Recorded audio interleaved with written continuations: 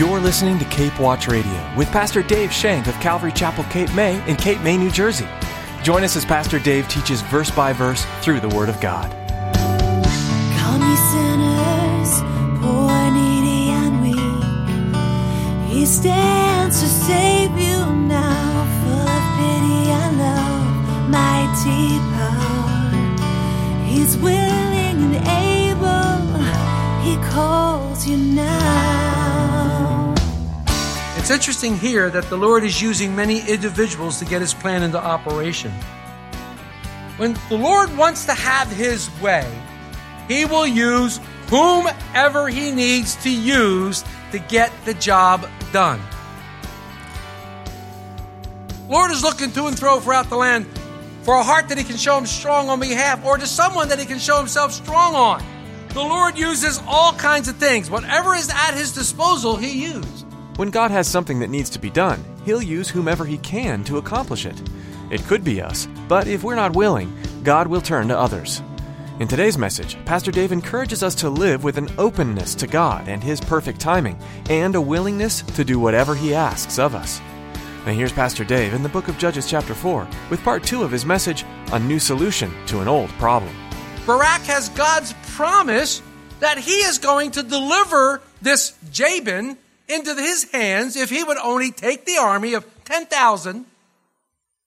We're going to find out in a couple chapters that 10,000 is too many. If he would just take 10,000 and go against this army, God would give him into his hands. This is fantastic. This is fantastic. I love Barak's reply. And Barak said to her, "If you will go with me, then I will go. But if you will not go with me, I will not go." Excuse me? God's telling you to go. Barak looks at her and says, "I'll go if you go. I'll go if you go." Now, why would he say these things? Why would he say these things? I'm not sure. God has called him to do these things. He hesitates at the Lord's command. He hesitates and says, "I need somebody to go with me." He hesitates. Is he taking her because she's the voice of the Lord? We're not really sure why he said this. But I got news for you. You got to be careful when you say, "I'll go if you go." Got to be careful saying that. Last time I said that, I ended up jumping out of an airplane. That's another story. We got to be careful when we say, "I'll go if you go." I'll go if you go. He hesitates. How many times when God tells you to do something, do you hesitate? And then you sit down and you go, "Yeah, I should have gone. Should have had that V8. Oh, man. I should have. Oh, God. Oh." How many times do you hesitate? We hesitate. God tells us to do that. But I've said before that here's the key, folks. And this is big. God will never ask you to do something that He does not give you the power to complete what He's asked you to do. Jesus said to the disciples, "Wait in Jerusalem, you're going to be my witnesses, but wait until you're baptized by the Holy Spirit." They waited, and when they were baptized by the Holy Spirit, they went. God empowered them to do what Jesus had told them to do, to be witnesses of Him. And many were saved, and the church was born. God will never, ever, ever ask you to do something that He has not empowered you or will empower you to do. Sometimes He's waiting for you to take that first step in faith. He's waiting for you to say, "Yes, Lord," in obedience, and say, boom. "Yes, Lord," and we go in faith and say, "Yes, Lord," and we walk. One commentator, I think it was Wiersbe that I read, said this: God's commandments are God's enablements. I like that. God's commandments are God's enablements. God says, "Do this," and as we do it, we have this power to do it. He gives us this power. Was Barak's response evidence of unbelief, or was it a mark of humility? Look what happens. Basically, he's told, "If I go, there's going to be no glory in it for you." Look at verse 9. "So she, Deborah, said, I will surely go with you. Nevertheless, there will be no glory for you. In the journey you are taking, for the Lord will sell Caesarea into the hand of a woman. Then Deborah arose and went with Barak to Kadesh. Again, she's prophesizing. She's a prophetess. Prophet brings forth the word of God. In this instance, it's predictive. I'm not going to go, I'll go with you, but you're not going to get the credit, Barak. You're not going to be able to boast and say, look what I did. I led the army against Jabin and we won. No, the credit's going to go to a woman. Now, Barak might have thought, so you think you're going to get the credit, Deborah? She wasn't talking about herself.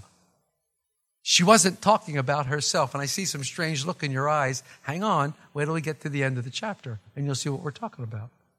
You'll see what we're talking about. No glory for you, pal. You asked me to come along. A woman will get the glory. Look at verse 10. We see the fact that Deborah agrees to go with him suggests that it was God's will that Deborah go. But when Deborah went with Barak, the Lord took the honor from the men and gave it completely to the women of that time. In verse 10, we see this. And Barak called Zebulun and Naphtali to Kadesh. He went up with 10,000 men under his commandment, and Deborah went with him. Barak gathers up the army. Gather all these guys, these 10,000 men. Look for the tribes are with the tribe of Naphtali and the tribe of Zebulun. That's where he draws these men out, and now they're ready to fight. In verses 11 to 13, Sisera is getting info about the Jews, and then he begins to gather his army and move against them. Let's read 11 through 13. Now Heber, the Kenite of the children of Hobab, the father-in-law of Moses, had separated himself from the Kenites and pitched his tent near the timber tree at Zananim, which is beside Kadesh. And they reported to Sisera that Barak, the son of Abinoam, had gone up to Mount Tabor. So Sisera gathered together all his chariots, 900 chariots of iron, and all the people who were with him, from Harosheth Hagoyim to the river Kishon. It's interesting here that the Lord is using many individuals to get his plan into operation. When the Lord wants to have his way, he will use whomever he needs to use to get the job done. Lord is looking to and fro throughout the land for a heart that he can show him strong on behalf, or to someone that he can show himself strong on. The Lord uses all kinds of things. Whatever is at his disposal, he uses. Let me give you a case in point. When you are sick, about ready to go into an operation, have some sort of malady or something like that, Scripture says you call for the elders of the church. The elders of the church come and they lay hands on you, they anoint you with oil, and they pray that God would heal you. Now, it's my belief that God could heal you supernaturally like that. It has happened. I've seen it. But God also uses men, women. He uses medicine. He uses antibiotics. He uses operations. He uses doctors. He uses these things, but he still is the healer. God does the healing. He may use all these other kinds of things in his way to get the healing done, but he still gets the credit for the healing. And we must always remember that. My prayer is, and I told you this before, my prayer is that those who work as aid people, who work in hospitals and who work in those kind of fields, would know that it was God that was guiding them, would know that all the gifts that they've gotten, these wonderful gifts, I mean, some of these doctors are so brilliant. They're so incredibly masterful at what they do, knowing their way around a human body and knowing how to spot this or spot that. They're incredibly intelligent. My prayer is that they would realize they didn't get this by studying a book. They got this from God. They got this as a gift from God. And that's my prayer. The Lord would do that. The Lord uses people. He's getting ready to use Sisera in a mighty way. He's getting ready to use his army. He's trying to prove a point. He wants to prove this point. He uses the unlikeliest characters that there are. Look at verse 14. Then Deborah said to Barak, "Up, for this is the day in which the Lord has delivered Sisera into your hand. Has not the Lord gone out before you?" So Barak went down from Mount Tabor with the 10,000 men following him. Get up. What was he waiting for? Was he waiting around? I don't know. But she comes in and says, hey, time's now. The Lord has given you him to the hand. The battle belongs to the Lord. Why? He's gone before you. He's gone before you. Once again, we see a past tense. Hasn't the Lord delivered him to you? Hasn't the Lord given him to you? Hasn't the Lord done this? We're victorious in the Lord. Hasn't everything been settled on the cross? Hasn't everything been done, finished, settled on the cross? We should live that way. We should live that way, that it's complete. Those words that Jesus uttered on the cross, it is finished. What does that mean? He didn't say it's partially finished. He didn't say it's going to be finished. He didn't say it's going to be finished sometime. He said it is finished, past tense. It's done, complete. The work is done. Deborah says, the Lord's gone before you. In other words, she's telling him, hey, get up and catch up with the Lord. The bus is left with the Lord on it, and you're still here in the station, pal. Get going. How many times has the bus with the Lord on it left without you? I've been there, done that. I've been there when the bus left with the Lord on it. Hey, Lord, I'm here. Have a nice trip.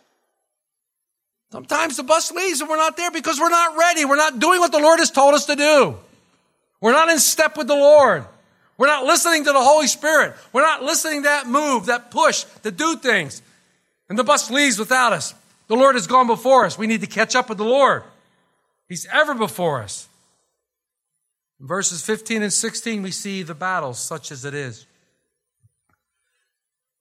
And the Lord routed Sisera and all his chariots and all his army with the edge of the sword before Barak. And Sisera alighted from his chariot and fled away on foot. But Barak pursued the chariots and the army as far as Haggadosh Haggim, and all the army of Sisera fell by the edge of the sword. Not a man was left. Battle belongs to the Lord. The Lord is victorious. But the Lord also did something miraculous to help. Now remember, there's 900 chariots. There's 900 chariots. That's a lot of men. A lot of men. He's got 10,000 men, but there's a lot of men here. If you look at Judges 5 during the song, in verses 20 and 22, it says, they fought from the heavens, the stars from their courses fought against Sisera. The torrent of Kishon swept them away. The ancient torrent, the torrent of Kishon, O my soul, march in its strength. All through chapter 5, you read, the Lord brings this great storm to the battlefield. He brings this great storm to the battlefield. It's almost like the Nazi army during World War II getting bogged down in the snow and they can't move because they ran out of gas. They're bogged down in the snow. The Lord brings this great rainstorm. Did you ever see chariots and horses in the mud? They don't do real well. They don't do real well. So the Lord miraculously does this. And it's really interesting here. I like words, and I like the meaning of words. And in verse 15, it says, the Lord routed them. Doesn't mean that it was a lopsided score like we see a rout in a football game. What it means is he confused them. He threw them into panic. And it's interesting because if you go back to Exodus 14:24, the same word is used when God destroyed Pharaoh's army at the Red Sea. Same word is used. Another interesting fact, this was during the dry season. This was during the dry season, so nobody expected rain. Least of all, the 900 chariots. Now, did Baal have anything to do with this? It's interesting because you know that they served Baal. No, he didn't have anything to do with it. But they served Baal. And he was the god of storms and of agriculture and of rain. But when it started raining and they saw this thing, did they become superstitious? Did they become freaked out? Because, wait a minute, how come our God is fighting against us? What's happening here? Sisera escapes the battle and flees. He's alive. Let's read on verse 18 through 20. Now let's read 17. However, Sisera had fled away on foot to the tent of Jael, the wife of Heber the Kenite. For there was peace between Jabin, the king of Hazor, and the house of Heber the Kenite. And Jael went out to meet Sisera and said to him, turn aside, my lord, turn aside to me, do not fear. And when he had turned aside with her to the tent, she covered him with the blanket. Then he said to her, please give me a little water to drink, for I am thirsty. So she opened the jug of milk and gave him a drink and covered him. So he said to her, stand at the door of the tent, and if any man comes and inquires of you and says, is there any man in there? You shall say, no. Interesting. Why he's running away, he sees this great tebnith tree.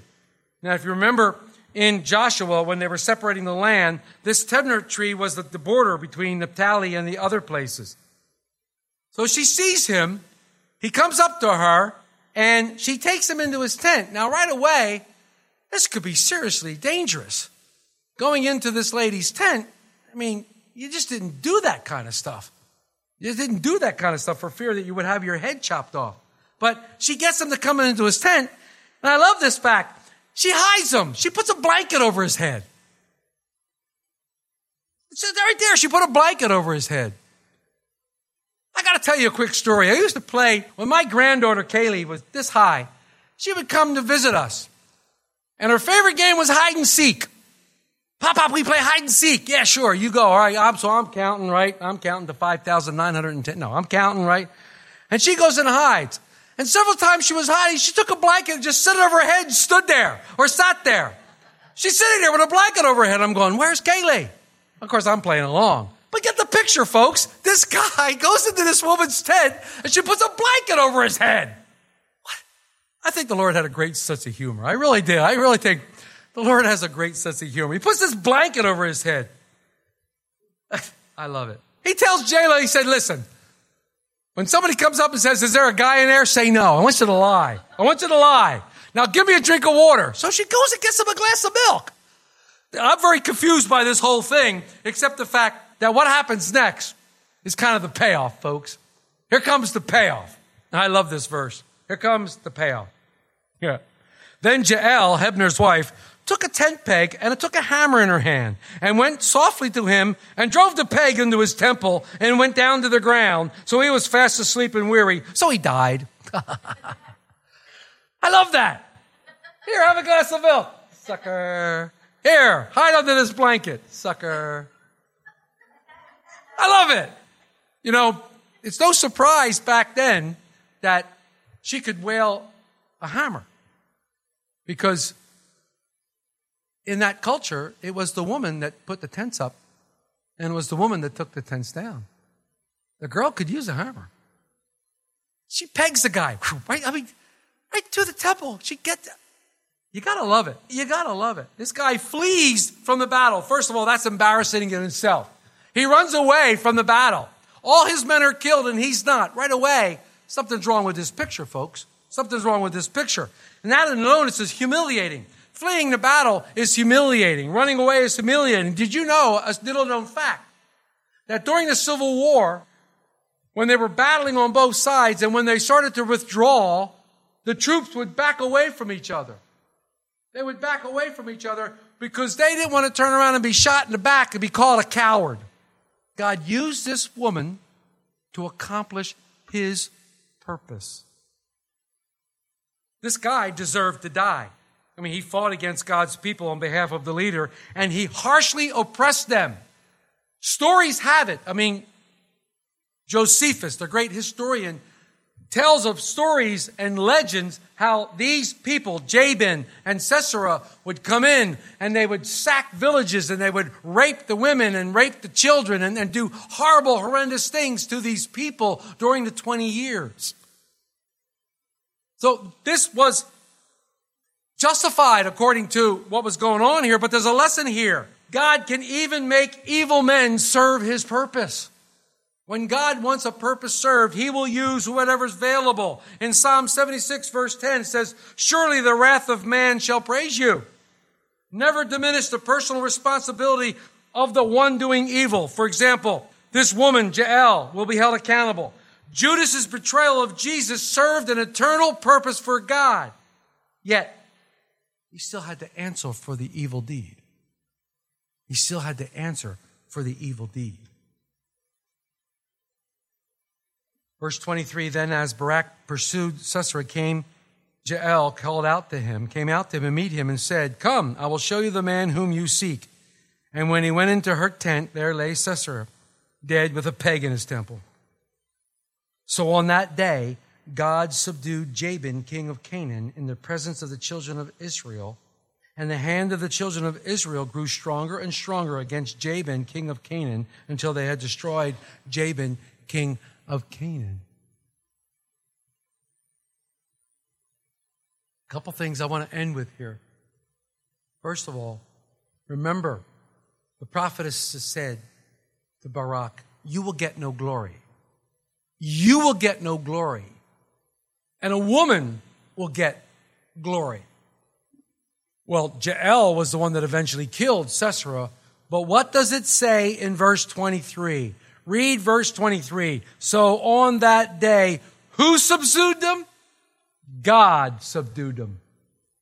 God always gets the glory. God always gets the glory. God subdued them. It was God who did it. God did it in the presence of Israel. And look at the excitement. When God does mighty works in our presence, we should be excited. We should get really excited when we see that. We should want to give him thanks and we should want to give him praise. God's doing such a mighty work within us. We've seen healings. We've seen various things happen. We've seen all kinds of things. We should want to give him praise and we should want to give him glory. And that leads into chapter 5. Deborah's beautiful song of praise, and she fills in some of the gaps that were missing in the narrative here. And we'll see that next week. But I want to emphasize two more things. First of all, God is the one that gets the glory. I can't emphasize that enough. Anything we ever do, God gets the glory. This is his church. He gets the glory for whatever happens here. He gets the glory. No man should revel in his glory, nor take his glory from him. He gets the glory. He established his church. It's his job to build it, to grow it, to provide for it, and to do what needs to be done. He's going to raise up people to do the work in the ministry that he's called us to do. God gets the glory. First thing we did when we came into this building, we put Psalm 127:1. Unless the Lord builds the house, they labor in vain who build it. It's God who gets the glory. I want no other glory than be given to God. We can't. It doesn't go to any man. Let no man glory in God's presence. Let no man take what God has done and call it his own. And the second thing I want to tell you is this really emphasizes the fact that we need to be available for God. We need to be available for what God wants to do. We don't want to be like the Israelites. We want to continue to seek God. We want to continue to obey him. When he calls us, we want to take that step in faith. God can move you more easily when you're going in faith than he can when you're just sitting here. I'm waiting for God to move. Well, no, actually, he's waiting for you to move. He's moving mightily. You got to catch up with him. Be available to what God wants to do in your life. Pastor Dave Shank will continue his series in the book of Judges next time you join us for Cape Watch Radio. In the meantime, you can listen to this teaching and others from this series online at capewatchradio.com. We'd encourage you to download these messages so they're available wherever you are. We know how busy life can get, but there's always a time to pause, even if only for a few minutes. Those short breaks could be filled with the study of God's Word and the uncovering of treasures from its verses. You can also subscribe to our podcast on iTunes, gaining access to the latest messages as soon as they're posted. Find out more at capewatchradio.com. If you're looking for a church family and happen to be in the Cape May area, we'd love to have you join us for a time of worship and Bible study. Calvary Chapel Cape May meets weekly on Sunday at 8:30 and 10:30 a.m. Both services offer nursery and Sunday school, where your children will be well cared for as they learn about the love of Jesus. Give us a call for more information. Our number is 609-884-5821. Again, that's 609-884-5821. You're also welcome to come join us Wednesday nights at 7 for our verse-by-verse study through the Bible. Thanks for listening to today's message from the book of Judges. We pray you continue to be blessed as you study the Word and that you discover Jesus working in your life. Pastor Dave will be back soon for another in-depth look at this Old Testament book right here on Cape Watch Radio.